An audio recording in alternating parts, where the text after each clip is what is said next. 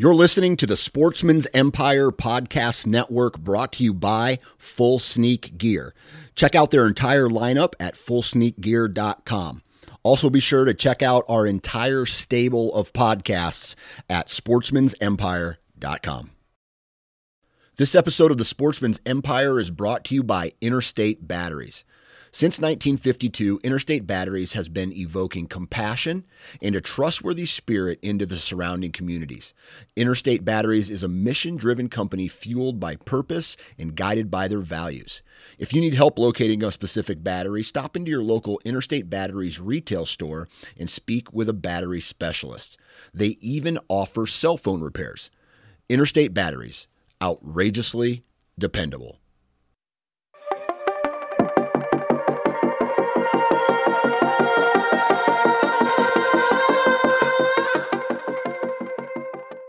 Welcome everyone, my name is Jacob. Thank you for joining me. This is Hunt Detail. Really appreciate everyone's support of this podcast.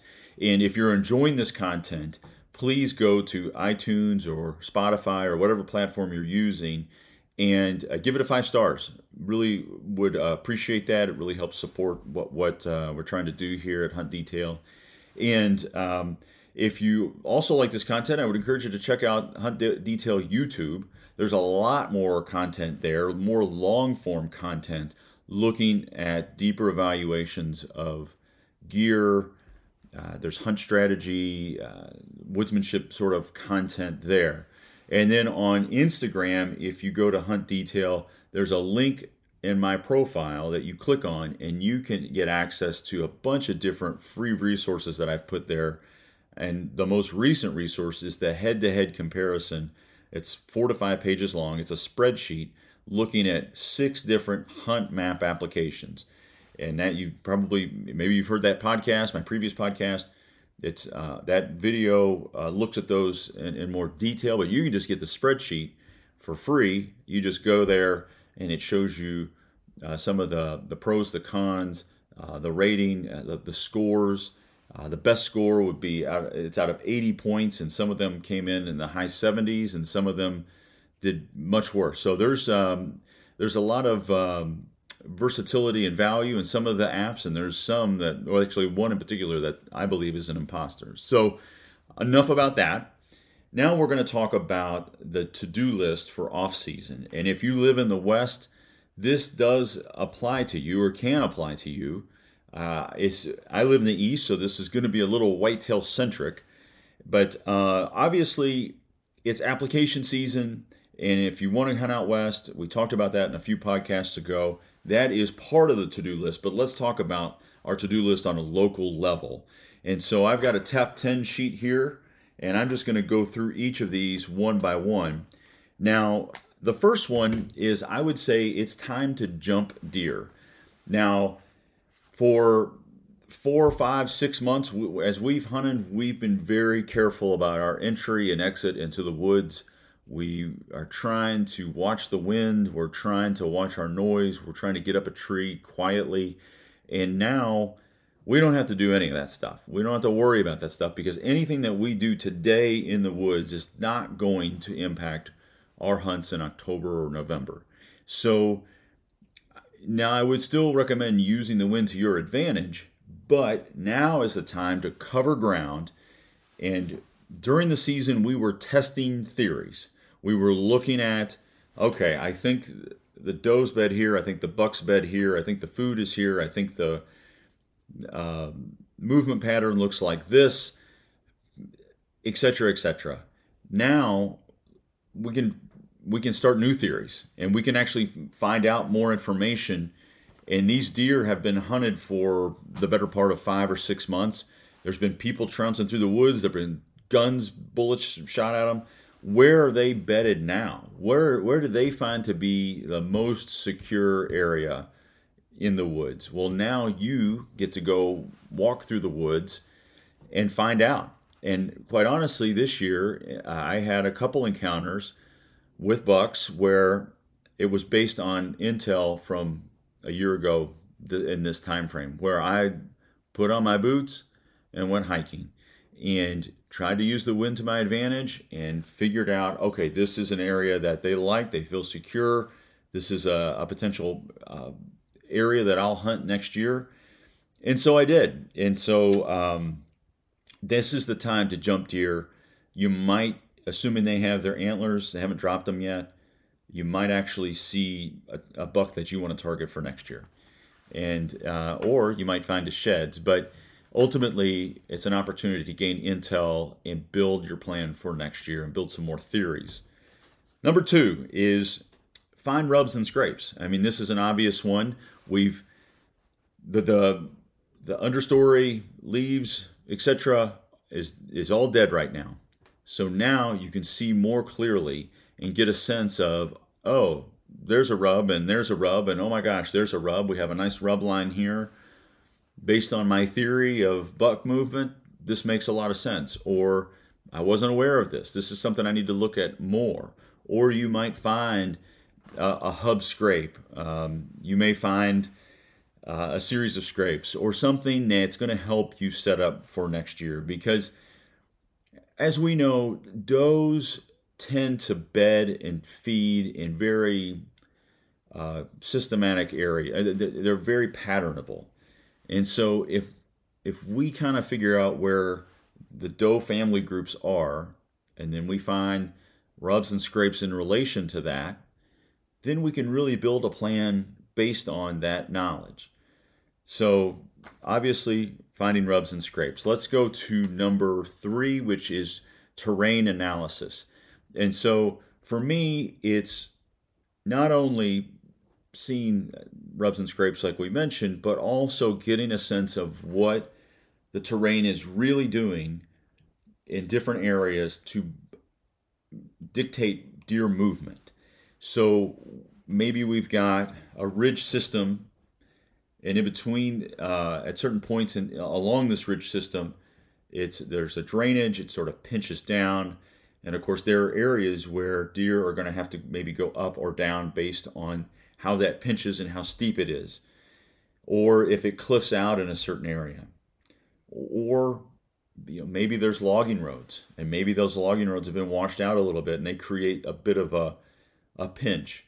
But for me, it's about finding that, looking at that terrain and understanding how is this impacting or dictating deer movement, and how can I use that to my advantage, because maybe the wind is predominantly south, but at this particular pinch, it puts the deer at the disadvantage. Maybe they have the south wind at their advantage most of this ridge system, but at this particular point, they have to go this way, and it exposes them.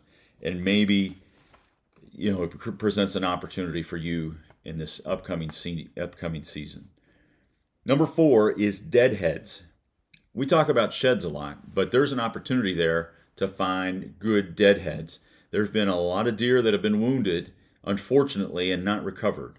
Well, this is your opportunity to cover ground, and you might find something that not only is beautiful, we all love antlers, but also gives us some intel into the type of deer that are maybe using a particular area. And so I think that's a good opportunity in terms of getting out in the woods, deadheads, and of course shed hunting. Number 5, I would say is one that I like to do a lot, is really reevaluate your setups and walk the trails that you're hunting, or the area that you're hunting. Walk it, do circles around it, get a sense of what, maybe it's not the best setup. Maybe the rising sun or the setting sun is exposing you, it's skylining you, or maybe there's not enough brush, and you can sort of get a sense of what that deer is seeing as they come through. And really, evaluate, is that really the kill tree? Or maybe the kill tree's over here. Or maybe I need to hunt it with a different wind than I thought I did. But I think that this is a real opportunity. I can think specifically of some areas that I hunt that I want to get out and walk even more, not only to jump deer and not only to do the other things that we've discussed, but to really evaluate, where is the kill tree? Where is the spot within the spot? Because I think we all have been set up in an area that we know is good, but we've been just off by 15 yards or 20 yards or 10 yards or whatever, or just off because of some limbs and such. And obviously within that, it's an opportunity. I mentioned earlier about moving a tree or brush to sort of pinch deer down, but this is an opportunity if it's not illegal within your state to move limbs, to open up shooting lanes a little bit, get a sense of maybe opening up additional shooting lanes. Number 6 is sort of an obvious one, but late season food sources. And what I would encourage you to do is do a little bit of research about what it is that you're looking for in terms of plant life. And so, there's depending on what part of the country you're living in, it's going to vary. But where are those late season food sources, and how can you document those in your own Hunt Map app and for next year? As maybe you've run into a situation where you're trying to fill that tag and it's December, and all of a sudden you're like, oh, that's right, this area has some late season food sources outside of what we know about ag, cut cornfields and all that stuff. I'm talking about natural browse, etc. Number 7, I would say, is other people's tree stands. So there are people that have a tree stand. They put it out there. They want to sort of mark their area with it or whatever, and maybe they hunt out of it just during gun season, or maybe they hunt out of it all year, or maybe they don't hunt that much out of it at all. But it's great to document that and get a sense of where the nearest parking lot was, and get a sense of where they're creating pressure in the woods. Because if you're able to sort of map that out, again, it can help you with your theories during the season. You can get a sense of, okay, I know it's the opening weekend of gun. I know I'm going to get pressure. We all are very well aware of parking lots, but just to understand like where maybe a particular hunter is going, that this is an area nearby that has some doe bedding or buck bedding, and you want to be able to adjust accordingly. The last thing you want to do is go into an area, hunt somewhere, and realize that you're just 100 yards downwind of someone else's tree stand. So I think that that's a really good opportunity to understand pressure in general, again, assuming you're hunting public land. Another thing that I have done personally is create mock scrapes. And the way that I've done it is I'll take a rope and tie a limb up above a trail where there's several trails that intersect, and usually it's some sort of like a limb from a pine or a cedar tree, something that holds a scent. And I'm not the best resource on this, but I know it's worked. And so in terms of what type of limb you should use, I would encourage you to check out other YouTubes or other people's opinions on that. But ultimately, it's worked for me because I set it up near a doe bedding area. It's an area that they use a lot, and even during the off season, they're scent checking it. They're rubbing their preorbital glands on it, and it is an area that is common that come rut where bucks will come through, and they will absolutely check that area and mark it for themselves. So this is an opportunity, again, if it's on private land. I don't know if you want to do this on public, but you can set up some mock scrapes and really try to do it in a way that in an area that is getting a decent amount of deer movement already. I don't think setting up a mock scrape in an area that isn't necessarily holding deer is going to necessarily attract deer or attract a lot of attention. But if you have some ideas on where like a doe bedding area is, and you set it up maybe downwind or in an area that works best for you, then I think setting up a mock scrape is a good opportunity to gather intel, and also a way to sort of not really bait deer, but in a way create a reason for a buck to come through a particular spot in the woods that you could be hunting.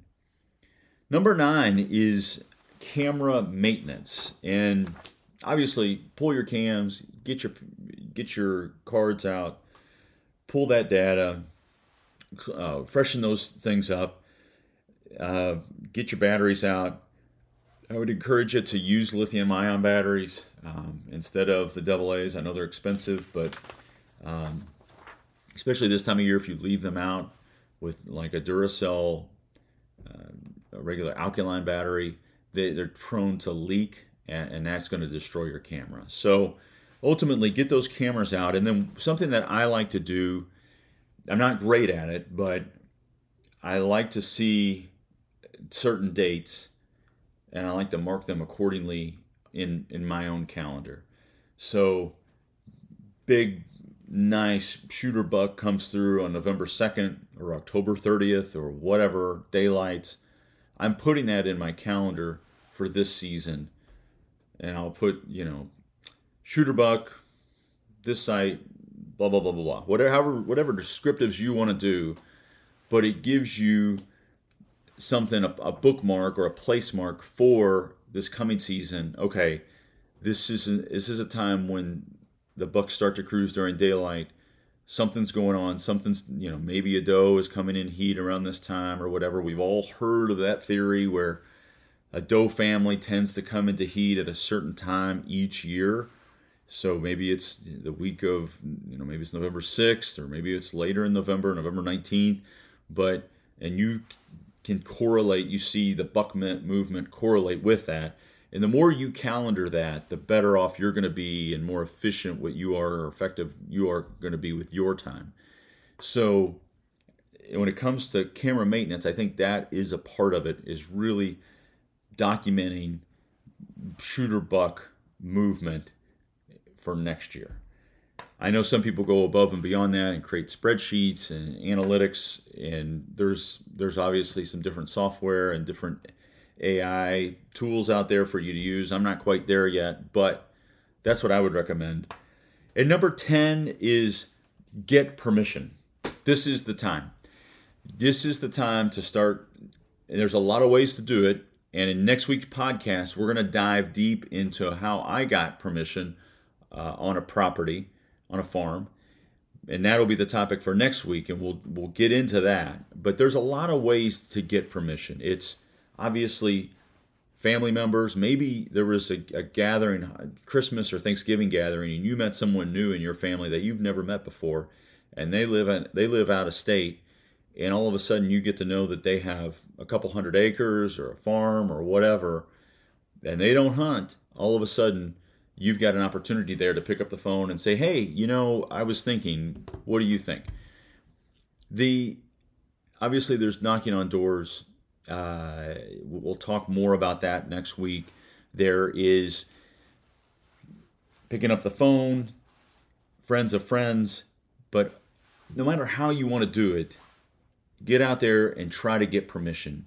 And honestly, it seems intimidating to ask someone for something that you care so deeply about, and sometimes a no can really sting you, and that fear of failure or the fear of no can hold you back.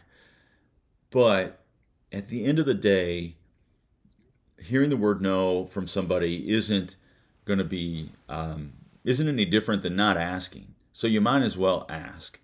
And if they say yes, then all of a sudden that's when the magic happens.